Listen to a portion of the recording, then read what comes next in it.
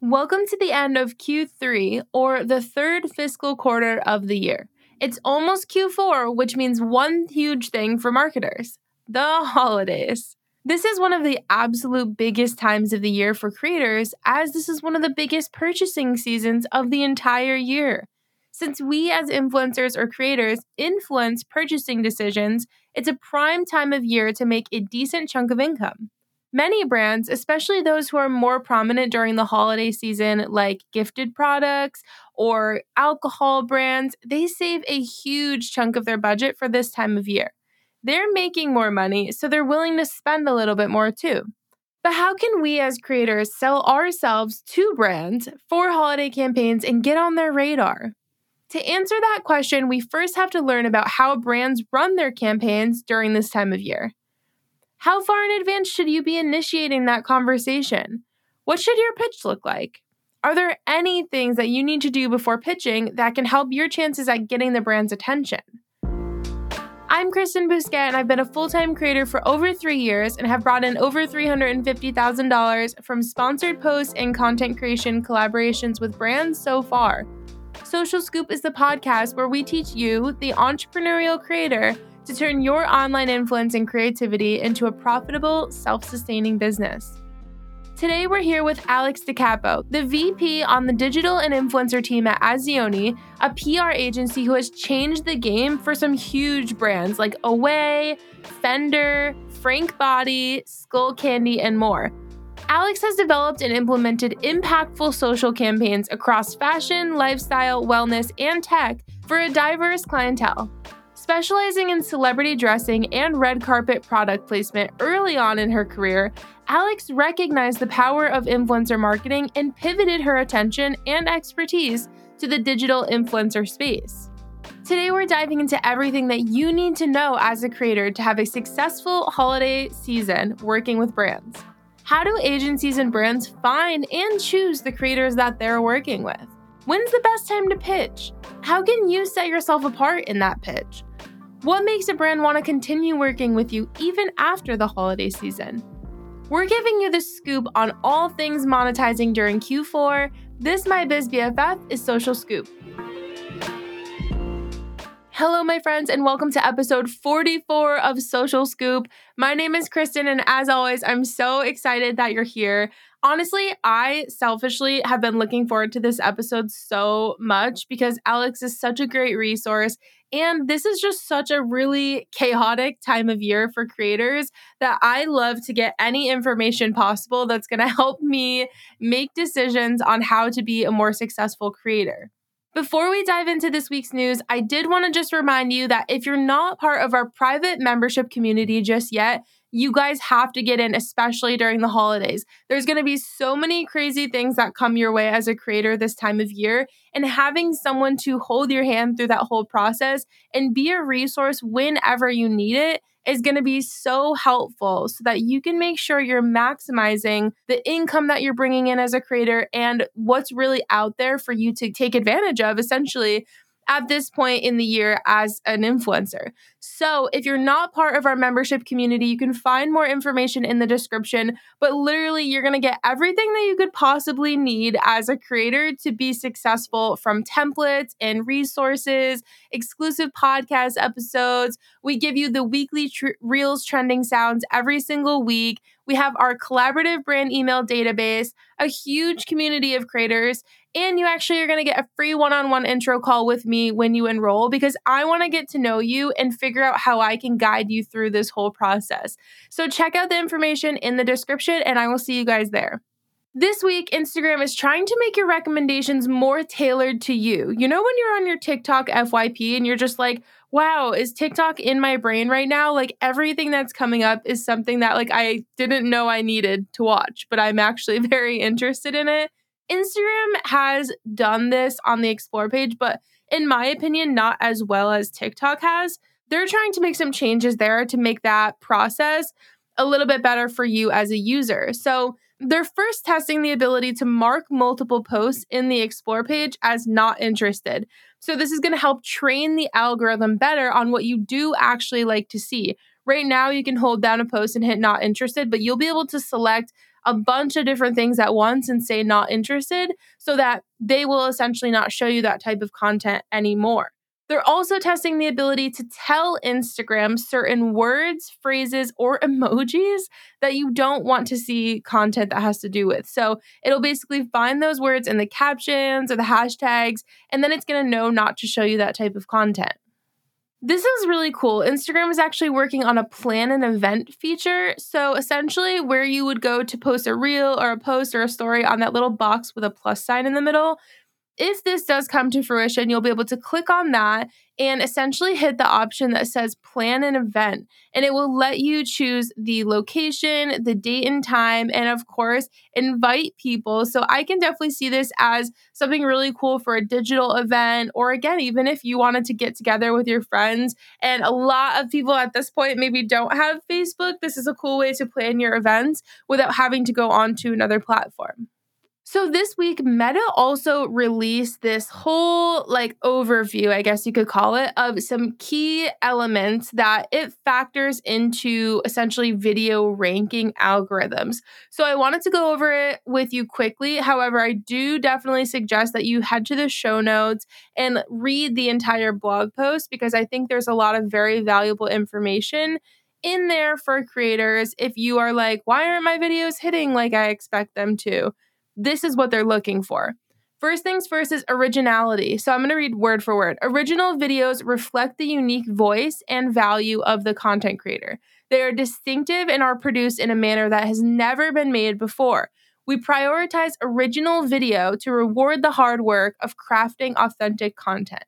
So it seems that originality is one of their main things, like the things that they've never seen before. People doing new, innovative, fun, cool things is definitely something that will get your videos pushed out further into the algorithm.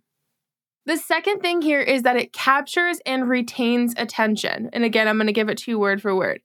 Retention is one of the indicators of how well the content was received by the audience.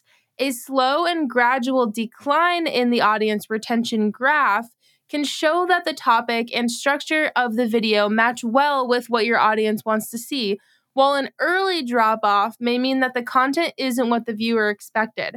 So for example, if you have a 30-second long video and people are watching the first 3 seconds and then stopping, that's not saying to Instagram that people care about what you're posting or that it's relevant to them. So they want to see that people are watching your video almost all the way through, maybe dropping off towards the end, or they're watching the entire video and even going back for a second viewing of it. Loyalty and intent is something else that they consider. They said, when people regularly come back to view an account's videos, we take it as a strong positive signal for distribution. This is especially true when we see that people actively search for your content or seek it out on video-first destinations like Facebook Watch or directly on your account. So again, when people are coming back to you and looking at your account, being very loyal to your content, that signals to Instagram, okay, this must be good. People really like what this person's creating. Let's share more of their content. And lastly, engagement. We know this one. We prioritize content that sparks conversations and meaningful interactions between real people. In addition, we value content that inspires the audience to create a version of their own, as our research has shown that participation leads to deeper connections. So if you're creating something that's, first of all, getting people talking in the comments, that's going to be a great thing. But even if people are recreating your video, that's showing people that that video is, again, very engaging, but also goes back to that originality piece. So again, there's a whole post about this that Meta goes into even more detail. I would definitely suggest checking it out. Again, it is in the show notes that's in the description, so you can check it out there. Lastly, Hype Auditor actually had this new report come out that I wanted to share some key findings, but this is another one that I would really suggest going to actually look through the whole thing because it's very eye-opening. I love this kind of data and information. Maybe you don't, so I'm going to give you the key talking points today. But if you're someone like me who really eats this stuff up, go read it. It's really interesting. So they analyzed 77.6 million Instagram posts. This was in July. They just released the information though. What they found was that carousels and feed posts make up 68% of all of those 77.6 million posts. So what? Almost 70% are carousels and feed posts. Reels came in after that. Now, while Reels are the third most popular posting option, they're actually seeing by far the most reach on the platform. And again, I don't think this is news to us. This kind of just confirms what we've been feeling, right? Reels are also generating a lot more likes, while image posts are generating more comments. And this one I think is interesting because I personally feel like I actually typically get more likes on my feed posts than I do on my Reels if the reach is around the same. However, if I ever have a reel that, goes semi-viral or whatever, gets more views than my typical posts do, of course I'm going to see more likes on that. So I think it's interesting that they didn't really specify that, but I don't know for me, and I would be curious to know if this is true for anyone else. For me, I always see more likes on my feed posts than I do my Reels when they have about the same engagement that I typically expect. The data shows that Reels are the best option right now for maximizing reach and engagement in the app. Again, we knew this. Yet, even amid the rising hype around short form content, most users are not posting Reels as of yet. In this article, I should have grabbed the number. I totally forgot, but it was a crazy number of people that have not even posted one Reel yet. It was 56% of users or something really huge that I was really surprised about because I see so many Reels, and I think majority of people that I interact with or that I follow are using Reels. So if you haven't hopped on Reels yet, honestly, I guess at this point, there's no shame. More than half of the people on the app are not creating them. So you're definitely not alone. However, the information here definitely shows that Reels are apparently the best way to be getting more engagement and more reach. Now, that is all your news for today, you guys. I hope that this was helpful and that you're following along with everything that the internet is throwing at us this week. One reminder here, if you are not yet in our Facebook community, we have an amazing community that is a free community with almost 800 creators. It's a really great way to chat with other influencers and your peers who are also navigating this industry. People are sharing rates, they're helping each other connect with brands, telling about experiences as creators. So if you want to get in on a free community where you can throw some ideas back and forth, get some information, our Facebook group is a really great place for that. So the link is down in the description and you guys can check that out. Without further ado, I'm so excited for you to hear this episode.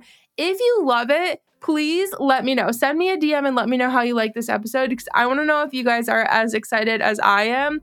And I'll throw it out there too. If you love this episode, hit that 5-star review for us. It's the best compliment you can give us so that this podcast gets distributed to a larger group of people. So, all right, guys, let's get right into Alex's interview. Obviously, for creators, the holiday season can be honestly a wild time, and there is a lot to learn for especially new creators around the holiday season. So I'm so excited today. We have Alex here who's going to give us the whole perspective from an agency side on how brands can work with creators and how creators can work with brands during this crazy holiday season. So Alex, thank you so much for being here. Thank you for having me. Excited to chat through all. Yes. So for anyone who doesn't know, I'd love to have you kind of just introduce yourself. Tell us a little bit about what you do and how you work with creators. Yes, so I'm currently a VP on the digital and influencer team at Azioni. Azioni is an agency based in New York. We have office in LA, and now our team is, due to COVID, all throughout the country. We specialize, and what I predominantly specialize in is fashion, lifestyle, beauty, and wellness brands. We work with the brands and help them connect with different creators. So we do everything from paid programming to earned gifting. We also do we all do VIP as well. I feel like predominantly our team, we do have a focus on influencer marketing, but we also do celebrity too. Amazing. Yeah, I love it. I feel like from listening to your episode on Sonia and Harley's podcast, it sounds like you have a very well-rounded background in working with influencers, with celebrity. Like, I can only imagine the things that you've seen. Yeah, well, and I think too, I think why I always am like, oh, and celebrity, especially in the pandemic when celebrities were all at home, it's almost, as if they transitioned into being influencers themselves. We saw so much more content of them posting with brands and creating content at home. And especially with TikTok, I feel like everyone was creating not so serious content where they kind of were straddling the in between. So, everyone that's on the internet we're working with. Exactly. Yeah. I love that. So today I want to talk about how you, as someone who's at an agency, actually finding influencers to work with, navigating that entire campaign process. I want to dive into everything top to bottom on how you find these creators and work with them. So let's start off by talking about how you actually discover creators. So how are you actually finding these creators that you're working with for campaigns? At an agency, I think, there's definitely this pool of creators that we're working with on a regular basis because we work across so many different brands, across so many different verticals. Our team has developed, I feel like, an ever running list of new people to work with, especially, I feel like there's never been more creators than at this very moment. And I think because, Seriously. Here at my agency, we work with everyone from nano to macro. The pool of talent is just ever growing. So definitely, when we're ideating and discover new talent, we do use different platforms that help us. I don't want to say, sift through the creators, but, sometimes our clients are looking for specific people in specific regions or within specific verticals. So we do have those tools, but a lot of what we do is manual. So it is spending a lot of time on these platforms. I think, working in influencer marketing, if you don't spend a lot of your time on the internet, I will be shocked because, we're on there all the time looking at our partners' content and all of this, but it is really the ultimate tool to find and discover new talent. I think even when we have these different platforms that kind of steer us in the right direction of a pool of talent, we still need to go through and, look into it a little bit deeper beyond just like the analytics or the geographical location or what their audience looks like. We also want to make sure they're a match aesthetically. So it's kind of hard. It's a manual search. And I feel like we're, for me personally, I use my Instagram as such a tool. I have different folders for different verticals. I'm constantly saving talent that I see, even if I don't have a reason to work with them at the moment, because you never know when you would need to, tap into a new pool of creators. So lots of manual research coupled with these platforms that help us narrow our options to begin with. Right. Yeah. Okay, that makes sense. I'm curious. So when you are doing this more like manual research where you're going in and like, are you looking through like the Explore page? Are you like, if you were looking for, a fashion influencer, are you going into the search page and typing like fashion or, logistically, how are you doing that manual research? I probably need to use hashtags more than I do because I still feel like so many creators are using them and I think that they can be a great tool. I've also noticed this specifically with nano creators, like discover under 5K, discover under 10K. I think that those hashtags are clearly noticed. Like I do see them. I just don't tap into them as much as I should. So I do think, like I said, we have this pool of creators that we're always working with. When we're trying to find new talent, there are certain influencers that can be a perfect archetype for a campaign. So the drop down feature on Instagram and TikTok is amazing where it will suggest other creators that are similar. Yes. The platforms that we also utilize, and some of those are, Julius, Creator IQ, and that pull in different talent. They have the same tools where they'll recommend, similar talent like that. Okay. But then it's also, going to look at other brands and seeing, who's tagging similar brands and creating strong content within a specific vertical. I feel like the ways when we start digging for new talent, you just spend so much time kind of going from one to the next. And as I'm sure you've probably spent time doing the same it's like thing a chain at some point. Exactly. Yeah. So the drop down feature is great. Okay. And then once we kind of have this pool, that's when we typically go in and start to look more into the analytics, making sure, they're creating strong content on a regular basis. But just in terms of ideation and pulling in talent, that's how I sift through.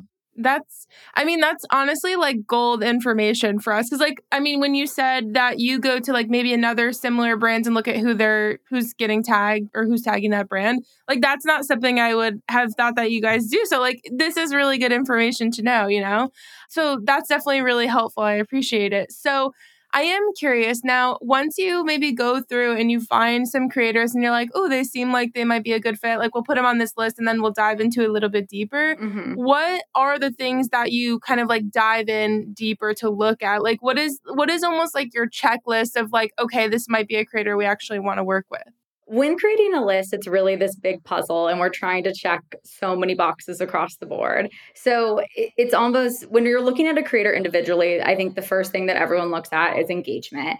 At the end of the day, we're trying to drive conversion, whether that's in new followers for that brand, actual sales for that brand, or even just eyes on their site. So engagement needs to be high. That would be, I think across the board, the first thing that everyone's looking at. Yeah. And that's after, we've decided they're an aesthetic match and, they're kind of past that first point. Another thing that we look into, and I think this is really dependent on the brand and the client that you're working with, is the audience demographics. So taking a look at different characteristics. I think some brands only sell within the US. So you want to make sure that you're targeting creators that have a really strong presence in the US within their audience. Or maybe we're trying to reach a certain income bracket, or maybe we're trying to reach men versus women. And, a lot of creators' audiences skew heavily one way or the other. So, looking at the analytics that way, and it really depends on the brand. I have some clients that just want it to be an aesthetic match. They want to see that they have a certain amount of followers. They want to see that they have, a beautiful feed, and they create engaging stories. And that's really all you need to land on a list. Whereas some who've kind of been doing this for a lot longer or have really specific goals per quarter, all those other metrics really come into play. And that's when we're really reviewing every creator with this kind of fine-tooth comb and really looking into their audience demographics. Okay, that makes sense. Actually, quick question on engagement. Do you have, obviously you have these tools that kind of go deeper into engagement and everything, but is there like a specific percentage that you typically look for? Like I've always heard that 2%, 3% engagement is typically like what brands look for. Is that pretty accurate? Yeah, I would say that's the industry standard, is if you're around 2 to 3%, it's average. Okay. And then it's really shocking though, now I think too with TikTok, where you have a lot of creators that started their following on TikTok and now it's transferred over to Instagram. It's fascinating to see how engaged their audiences are compared to someone who, was born on Instagram and has tried to make the transition to TikTok. It's just, the engagement is crazy. Yeah, TikTok has really changed the game. And it's honestly like, as a creator, I feel like I have a love-hate relationship with it. Yeah. Because there's so many pros, but there's also so many things that I'm just like, oh man, TikTok really has made my life so much more difficult. Right. So I have a love-hate relationship with it, but it's crazy how much change it really has made. Well, and I also feel as, if Instagram wasn't trying to keep up with TikTok and not constantly changing their algorithm, I don't think the struggles would be as real, in my opinion. Because even, on Honestly, our side, when we're trying to make a case for some creators that maybe we've worked with over and over again, and then you look at their metrics at the moment and engagement is just so down across the board for everyone, you almost have to take it with a grain of salt. And it's unfortunate to see. I'm like, you think Instagram would try to fix it at this point? Literally. Yeah, they're all about helping creators, right? But over here, all of us creators are just like, this is the worst it's ever been. And actually, that's a really great point. That's something I talk with creators every single day about this, how engagement is so low on Instagram. And we're all like trying our best. We're doing all of the things we're supposed to be doing, but it's so much lower than usual. So it's hard because we hear that brands want to see really good engagement, but we're like checking all of our boxes and doing everything right, but we're not getting the same engagement as we used to. So like, that's, I think, a big struggle that creators go through. But it's good to hear from your perspective that you guys are aware of that, because I think that's something we're always worried about is like, do they know that it's not us? Like, we're really trying. No, absolutely. And even if it's not my campaign or something that I'm working on, like I said, we're all consuming content all the time. We're paying attention to what other brands are doing. And I see content all the time where it's amazing, strong content. I would be so excited if someone produced that for my brand. And then you look at the engagement and it's falling flat. And it's something, it's just unfortunate because it's not even overly branded content where you can maybe understand, oh, their audience picked up on this and that's why they're not engaging. It's really creative, exciting content that is just for some reason not getting any eyes on it. It's a struggle out there. It really is. Yeah. So I'm actually curious. This is I guess more of a question that I personally had, but I know there are other people out there who are thinking the same thing. So I'm really curious with like casual Instagram being a thing now, where it's like we're not using for our photos like a DSLR camera, like it's a lot of iPhone stuff happening. Mm-hmm. Do you find that your clients are navigating like towards that more casual content, or do a lot of brands you work with still want, like high quality DSLR imagery? I think well, twofold. I think it depends on the brand and the client, and then also the creator. So most brands, and this is something as an agency, why we're here to help our brands. I think when creators are working directly with brands, it may be a different story, but we never want to take a creator and then have them produce content that is not in line with the other content that they're producing on a regular basis. So if someone is producing overly polished content and they've never varied from that, and it's proven to be very successful for them, when we go to that creator and propose them to our client, that's the content that we're anticipating to get back. Yeah. So, we'll never want to shift that. And, I've noticed there's a lot of creators that has still not deviated from that. And they're still glossy, creating this editorial content on a regular basis, and it's who they are.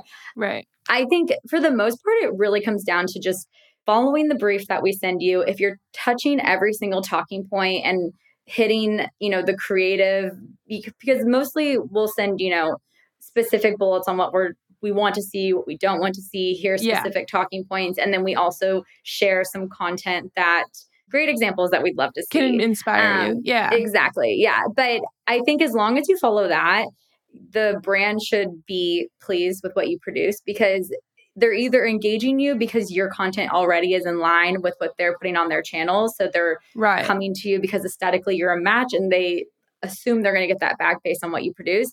Or they're coming to you because you have this highly engaged audience and maybe your content isn't exactly a match for what they would put on their own channels, but they know that they're going to get great engagement and great return in other ways. And so this kind of goes back to that puzzle of why we're putting people on the list. There's always people that are the aesthetic match that we're putting on there because when they speak to their audience, the messaging is there and everyone eats up everything that they're saying.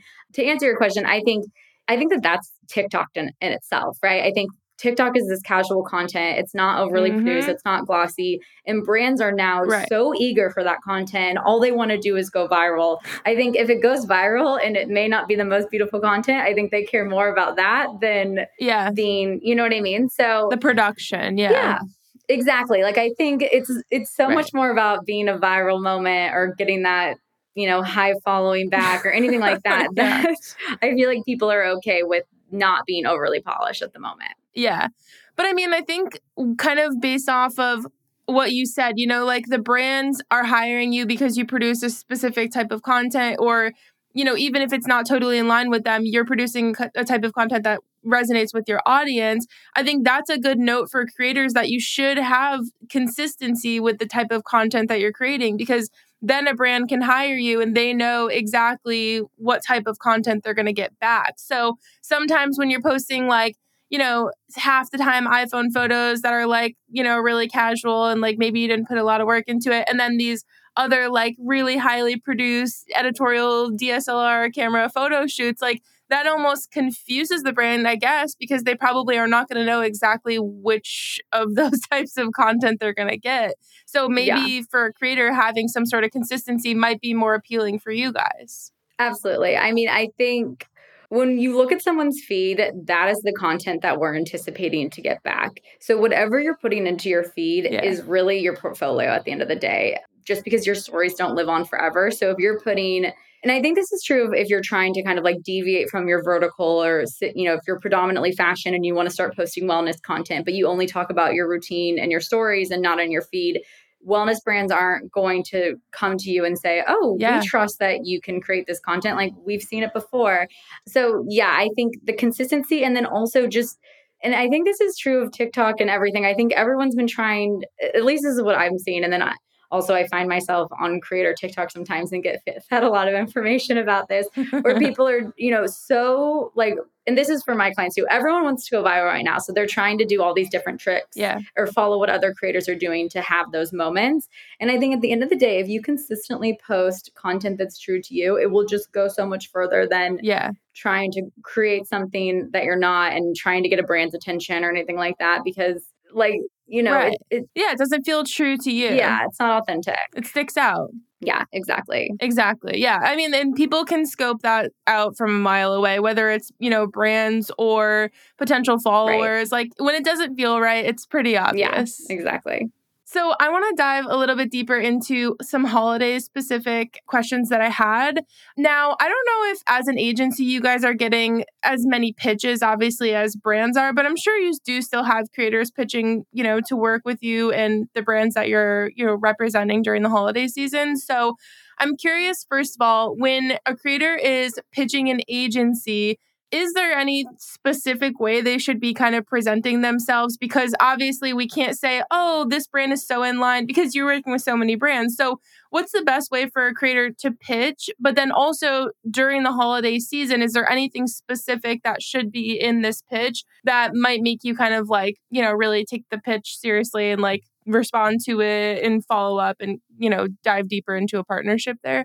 Yeah. So we actually get so many inbound requests through the agency Instagram and then also just our general digital team alias email of people constantly presenting themselves and pitching them for just anyone that we work with, which I think those emails do go a long way because at the end of the day, you're getting your name in front of us and we may have not otherwise come across you. Unfortunately, we all get stuck in these echo chambers of the creators that we see all the time. And even on our Explore page and all these different platforms that we use, there are still people that are hiding on the internet that we are just not privy to. I think sending, I'm always shocked. Sometimes I will come across someone with like 700,000 followers. I'm like, where's this person been hiding? And like, this is all I do is discover talent all day. It's fascinating. So I think even sending those general emails, even if you've sent one before, either whether it's quarterly or monthly, just constantly presenting yourself, because at the end of the day, when you email us, we may instantly have an opportunity for you. We may have a campaign that's a perfect fit or gifting opportunities that we want to present to you right away. But then other times we may be fully committed across the board, or we don't really have something that's a fit. And then you may land yourself on a list, but then, for us to come back and find you again, there's just a lot of correspondence and a lot of list building. So I think presenting yourself on you guys have a lot going on. There's a lot of correspondence. That is what I will say. So those like general emails, they don't need to be super lengthy. I think, especially during this like gearing up for Q4, knowing there's a lot of campaign opportunities, we do get more formalized pitches of, here are some holiday campaigns I did last year. I'd love to be considered for anything that you have upcoming. But I don't even think it needs to be specific to holiday. I think if you have some strong campaigns from the past, like whether it's summer or spring, we can still see that it's strong content and you might be perfect for, I think it's more focused on here are some strong campaigns across these 3 verticals I work across. Or if you only do fashion, a couple examples within that, but showcasing kind of your versatility. Okay. So I don't think it needs to be specific to holiday. And then beyond holiday, this is something that I've been thinking about because I feel like we go through holiday and then people forget that January 1 is, the biggest time for wellness and the biggest time for starting the new year. So there's so many opportunities in January 1. Yeah. So also while we're gearing up for Q4 now, making sure that you're checking back in to see what people are doing January 1st, because I think there's just so much that happens even from a planning perspective, we're always like, we always plan through, at least I'm trying to tell all my teams to do this through the end of January instead of, through the end of the year, because that's smart. When we come back from the holidays, there's just a lot happening. So that was my tip too. Exactly. Like, don't forget January 1st, especially if you're on the wellness side, which I'm sure is very top of mind for all of those creators. Right. Yeah, no, that's actually a really great point because I feel like the holiday season is just such madness. And then we assume as creators that they spent all their money and like January is like, okay, they're figuring out their budgets again and like resetting everything for the new year. But I mean, it's true. So many brands, that is their most popular time of year. Like that is their holiday season. So especially if you're working with brands in those verticals, definitely would be a good thing to note there. Also, I'm curious. So with Q4 obviously being like the biggest shopping time of year for people, for again, like a lot of most brands, I would say Q4 is probably their biggest time of year, again, unless they're in those other verticals where maybe like summer or the new year is theirs. But for the brands that are predominantly doing their chunks of money in the holiday season, do they save a lot of their marketing budget for this time of year? Like, how would you break down percentages that you've seen? Like, is it like 50% is going towards holiday and other 50% is spent throughout the year? Or like, what have you seen in terms of that?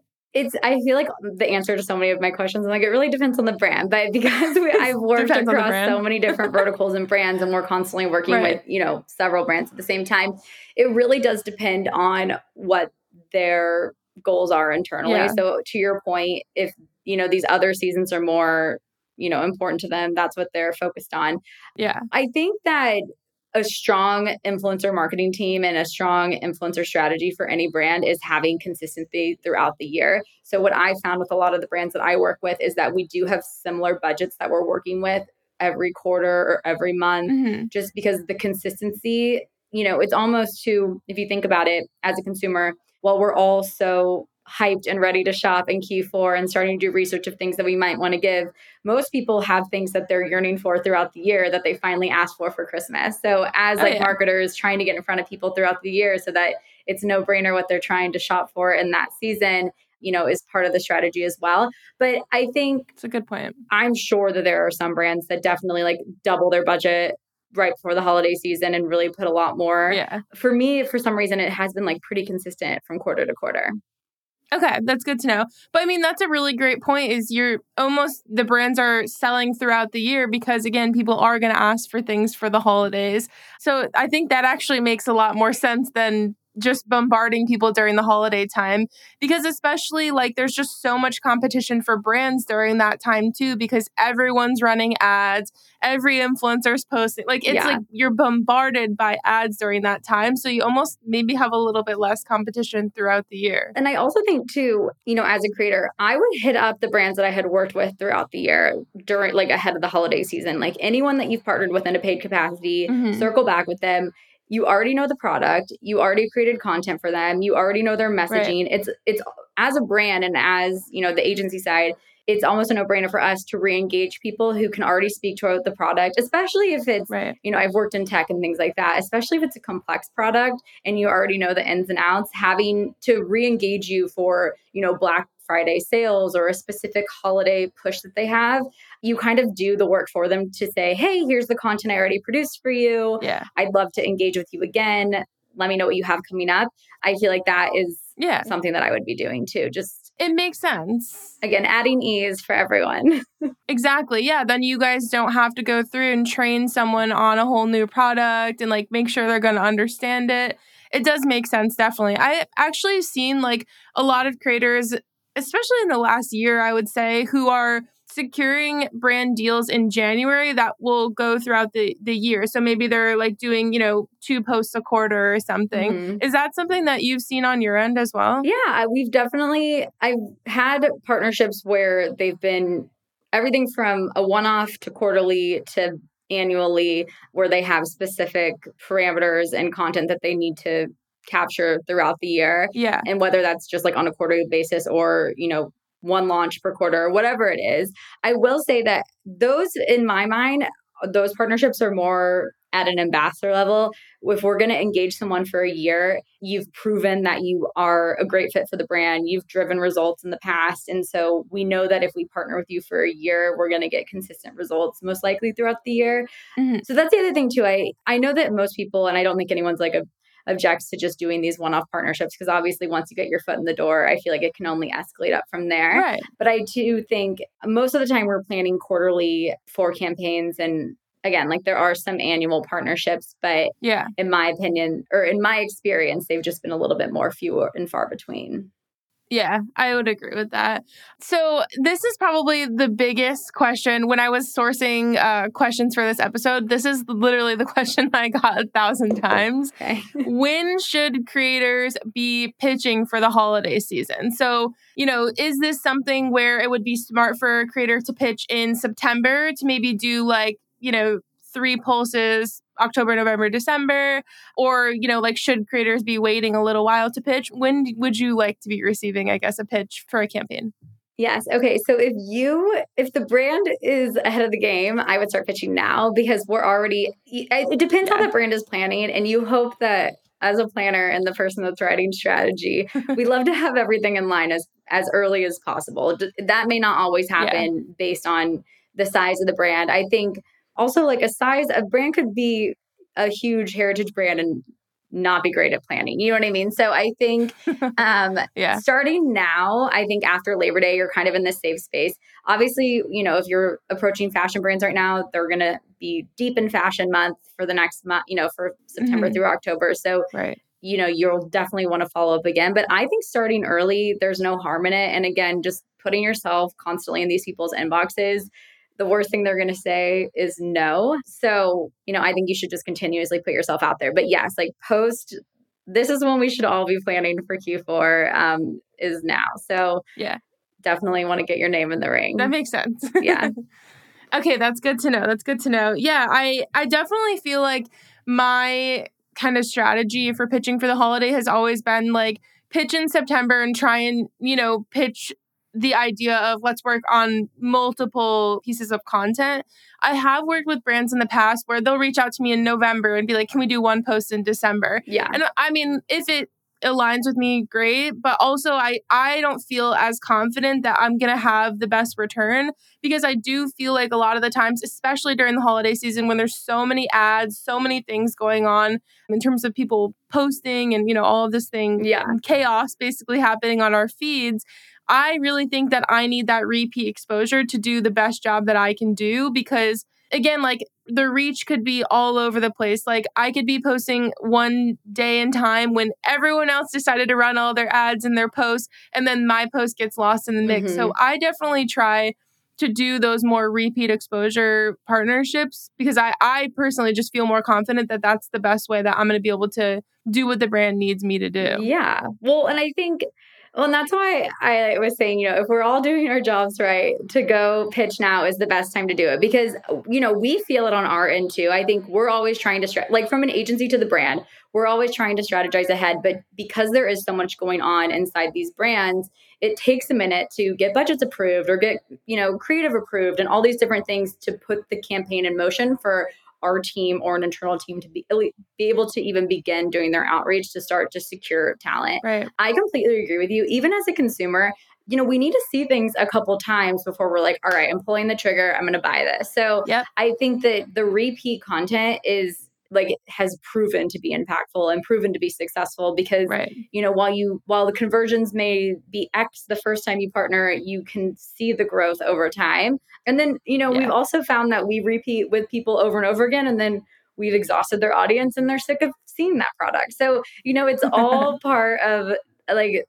I don't want to say the game, but the approach. But I do think there's so much validity. Yeah, it's like trial and error almost. Exactly. And then also, to your point, when someone reaches out in November, then all of a sudden you have to get the product. You have to be able to create the content. There's approvals. There's just so many steps before that content even goes live, where if we can plan a month in advance to have you create and then have it held to go live, it's just, I feel like everyone enjoys that so much better because we're not all scrambling to get this content live at the last minute. Exactly. I mean, from a creator perspective, like the times when I get a brand who's like working a month in advance, I'm just like, thank you, because now I can do the best job on this content, because so many times I'll have a brand being like, okay, once you get the product, we're going to need the content in a week and then we'll have you post it a couple days after that. And I'm just like, that's not enough time. I need to buy props. I want to be able to take my time and really plan this out and do the best job that I can. And then those are the brands that are always like, oh, well, why didn't this perform as we expected? I'm like, well, you guys didn't give me enough time. And when I asked for it, you were like, no, we need it now. So it really makes the process way less stressful for everyone. I totally agree with that. Yeah, no, I mean, and sometimes I am even impressed how quickly people can turn around content. I do think it depends on the vertical and the product and, what we're even pushing. But the timelines, especially around especially when we're leading up to a launch or a Black Friday moment or something specific, it just always gets a little crazy. I feel like there's no way to avoid it, but we do our best. It's true. Exactly. Exactly. So I want to talk a little bit about rates. I guess not really super specific to the holidays. Now, I'm sure that working with so many different creators, you probably see that rates are just like completely all over the place. I wonder if that will ever change. I don't know, honestly. But like, even from what I noticed from working with my students, like I have so many students who are in the same follower count, same demographic, same quality of content, and they're charging just like hundreds of dollars different from each other. So how do you decide, I guess, like, can you explain from the agency perspective how budgeting works? Like when you get money from a brand, like how do you decide how much goes to ad spend, how much goes to actually paying for the content? Like how do you kind of break all of that down? And then how do you decide, I guess, how much to pay each creator? Yes. Okay. So typically, and this isn't true of every client that we work with, but typically once we get our budget, the budget for paid social and paid ads has already been removed just because our team doesn't do paid social. We only do the content and campaign portion, Okay, and then that makes that's sense. handed off to another agency. So we don't have to figure that part out. We're just given a lump sum to work with. So it depends. So we have some brands that have never run an influencer campaign and they'll tell us, we really want to either reach this demo and this is like very rare that people come to us and say like we want to reach this many people and this whatever. I think most of the time people come to us and they say we want to reach 3 to 4 partners. Okay. And what would you recommend our budget would be? And so there's times where we're we come at it from that angle where we're like, okay, you can give us X amount of dollars, we will reach 3 to 4 people between X following and X following. So we'll kind of give them the parameters.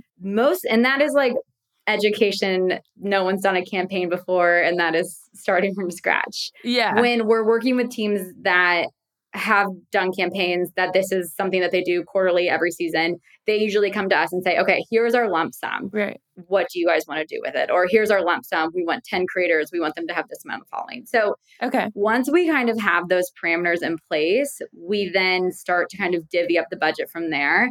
And it's challenging because, at times and this is also part of it too, where I think we have creators come and they're like, hey, I saw you partnered with X, Y, and Z. Like, I'd love to work with you.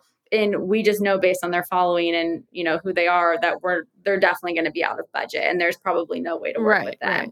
So we really have to be strategic in terms of, say, like we have 50K and and it also depends on the deliverables. Like, sorry, I feel like I'm talking a little bit of a circle. There's just so many factors. Literally it's a puzzle. There's so many moving parts. And just clients come in at such different outlooks on influencer marketing. So It really just depends. But we have to just try to stretch our budget as far as we can. I think that is what it comes down to for every client, no matter what the parameters are, is stretching the budget as far as it can go. And so once we outline deliverables, we then pre-assign kind of what we would want to spend with each creator. And then personally, if I haven't worked with you before, I'll always reach out and get your rates before I present you with an offer, because the last thing that we want to do is come to you with a very low rate that is offensive and not in line with what you're asking or getting paid for. So we typically ask for people's rates. And then from there, we just decide, okay, can we even get close to what this person wants? And even if we can't, sometimes we go back and say, okay, this is all we can pay you. Let us know if you want to partner. Yeah. But I mean, it's challenging because I think too, we don't always have big budgets, but we want to partner with 5 people and a specific, that have certain following and check certain boxes. Exactly. So not to say there's no rhyme or reason, but, I've paid creators, X amount of dollars for one campaign where they had a larger budget. And then I've gone back to them with a much lower budget to see if they want to consider it because it's a cool brand and they may be open to kind of like flexing their rates. But I think for the most part, people do like lock in where they're at and don't want to budge from that. And I respect that. And I think if you have people that are consistently paying you, do that. And maybe we can, work together down the line. But the rates, even on our side, are completely all over the board in terms of the budget that we're getting and the expectations that brands have with what that amount of dollars should get them. Because people are still just getting used to spending money on creators, and exactly. This is new. And I feel like, unfortunately too, it's just held to such a high standard where if you pay someone and you don't see any conversions, they are so shocked and they never want to work with you again. And so it's just trying to find rates that make everyone happy is a challenge. Yeah, it's a challenge, but that's like, I don't envy you being in that situation of trying to find like the right creator for the right campaign at the right time with the right rates. And I think like I try and tell this to people all the time, like, especially when you're pitching, you're sending a pitch and you may not get a response a lot of the times. Yeah. That's because there's just so many moving parts, like so many boxes that you have to check off. And it's so rare that it's going to be the perfect time with the perfect brand. Again, perfect rates, like all of these things have to line up. So I like to tell that to creators to kind of manage their expectations with pitching, because it's really easy to send a pitch out and, like have a brand not ever respond to you, but you have to not take it personally because like you're saying, like, look at how many things have to line up, and it's just so rare that happens. So it's good to hear it from your perspective, that like, it's not that you hate us. It's just that like, there's so many moving parts. Right. And I think too, like recently I've actually noticed that a lot of creators are putting in, like when I go to them to ask for rates and they kind of break everything down for me, they'll know, these are my rates, but I really want to work with you. So if you can't meet me here, let me know what you can offer. I'd still love to consider that. And I think if that's how you really feel, I think it's always great to express that, because it kind of, no one is going to, because you say that, then come back to you with a lower offer. If they already have a low offer, they're just going to come back truly with what they have and say like, this is it. Yeah. Because also the back and forth with the negotiations, everyone wants to just kind of expedite that process as fast as possible. So we're not going to meet somewhere, and we'll keep in touch. Yeah. But yes, I think that when people, to your point, where people's rates are kind of all over the board, we also see so many rates every single day. So all we do is kind of compare these different rates, even if we're not doing it intentionally, but knowing, what we've paid someone who may have a higher following and a higher engagement versus someone who maybe is new to this scene and they're throwing out rates to see what they can get back. Right, exactly. If you are a creator and you kind of can, in my experience, I feel like a lot of creators chat and they share their rates, they share what brands are paying them so that you can kind of deduce what then you should be getting paid. But I also think there's no harm in like going out with some high rates and seeing what you get back if you're kind of noting that you have some flexibility to work with that brand. Yeah, definitely. Do you guys ever go back and, so for example, like if it's a creator that you really, really wanted to work with and maybe the rate that they're presenting you with is just like a little bit out of budget, do you guys ever go back to the brand and say like, look, this person is like literally perfect. You're really going to love them. Like, can we just stretch it a little bit further? Absolutely. I like all day, every day. Being the middleman is an interesting place to be because especially if it's a creator that you're super passionate about or that is a friendly that you work with all the time and you really want them to be a part of this campaign. And we always make a case for anyone that, once you get past the point of like, here's our final 10 people that we want to work with, we've assigned rates to them. We always are also, we know that there's going to probably need to be some flax, like at the end of the day, like not everyone's just going to say like, yes, this is perfect, let's move forward. I would say that never happens. Actually, I feel like we're always kind of, there's always a little bit of back and forth. So yeah, we'll definitely take it back to the client, share. We also like add some color where anything that you share with us where you're like, sorry, like I have these other campaigns. So, me doing this is already a stretch. That's why I need to charge more for this. Anything that you can share with us too, as to why your rates, if it's not just like your standard rate and it's because it's the holiday season and you've increased your rates or whatever it may be. And the brands also get excited about working with certain creators. So if they really want to work with you, they'll make it happen. They can find, or we can like move budget around or, shift things. So yeah, we're definitely making a case on either side and then taking back the brand's feedback and also making a case for them as well as to why you guys should flex on your end too. So it's definitely a balance. But I mean, I think that's like a good note for creators to keep in mind, like this has happened to me a few times where brands have gone back and been like, okay, we're going to talk. And then, okay, yes, we can make it happen. Like they pulled budget again from another place or whatever. And I think it's a good thing to note that if you are a good brand partner and you make things easy for the brands that you work with and you're organized and you're on time and you're detail oriented, like if you can be a really good brand partner, they will find a way to make it work most of the time, or at least meet you closer to your rates than you would be able to get otherwise.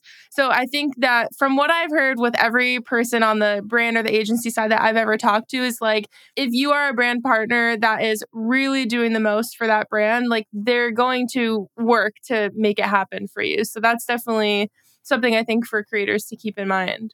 I would say the smallest things go a long way, just like in just going above and beyond. Yes. Whenever I've worked with someone who has contracted deliverables and they end up posting like a bonus story, even if it's just like one frame when they receive the product that they're going to promote later. Or if you can, like little things like that, I think speak volumes to brands. And we as an agency will always call out to our client, be like, here's their contracted deliverables. And then here's like one, even if it's like one extra frame or something. And we're like, they went over the top to present. Because, you don't owe us anything more than what you're contracted for. And I think if you do post these kind of like added bonus things, not to say that you need to do this for everyone, but if you really do, if you're passionate about the brand, it's something that you would be posting about anyway. Those really do go a long way, in my opinion, because it just also helps your audience familiarize with that product more, and it goes a long way. Exactly. No, 100%. I also wanted to quickly touch on UGC. I'm sure you've heard that this is like buzzword of the year, right? Obviously, UGC is not new. Like we've been doing UGC for 1,000 years. Yes. But at this point, there are obviously a lot more UGC creators because they're discovering what it is.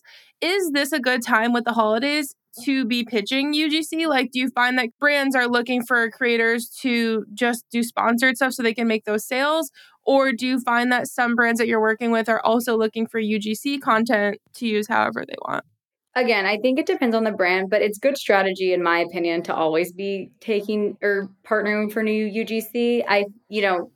In addition to going back to why we're partnering with different creators for different reasons, you may be partnering with or spending a lot of your budget to partner with, someone in the mid-tier 300K or macro range so that you can have this mass awareness and have this name that's known attached to your brand for the holiday season.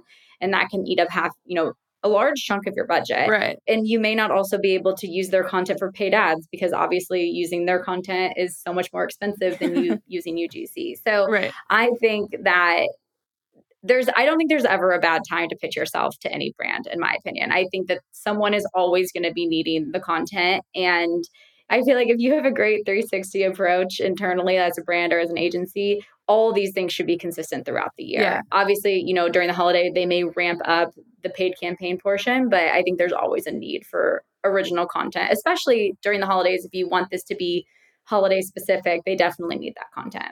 I love that. Perfect. This was so helpful. I mean, it's crazy because I talk to so many brands and agencies and creators all day, but like every time I talk with a new person, I feel like I get so many good nuggets of like, oh, wow, I never thought of it that way. Or that was like something I've never heard before. So this was so helpful. I really, really appreciate you coming on here. I'm sure every creator listening is like taking notes hardcore right now. So thank you again so much for being here. You guys can find Alex's information down in the show notes. I'm sure you can go send her a pitch for the holiday season if you're... Yes, please. I love it. I love it. So thank you so much for being here. We really appreciate it. Yes, thank you for having me. Of course, and we will see you guys all next week. Thank you so much for listening to this episode of Social Scoop, brought to you by Your Social Mate, where we help entrepreneurial creators learn how to monetize and turn their online influence into a legitimate, profitable, and self-sustaining business. We hope you absolutely love this episode and come back every Tuesday for a new one. If you really enjoyed this episode, feel free to leave us a review here and send us a DM to let us know your favorite part. We're an open book if you ever want to discuss episodes. You can find us on Instagram and TikTok at KBOUSQ. We'll see you next week.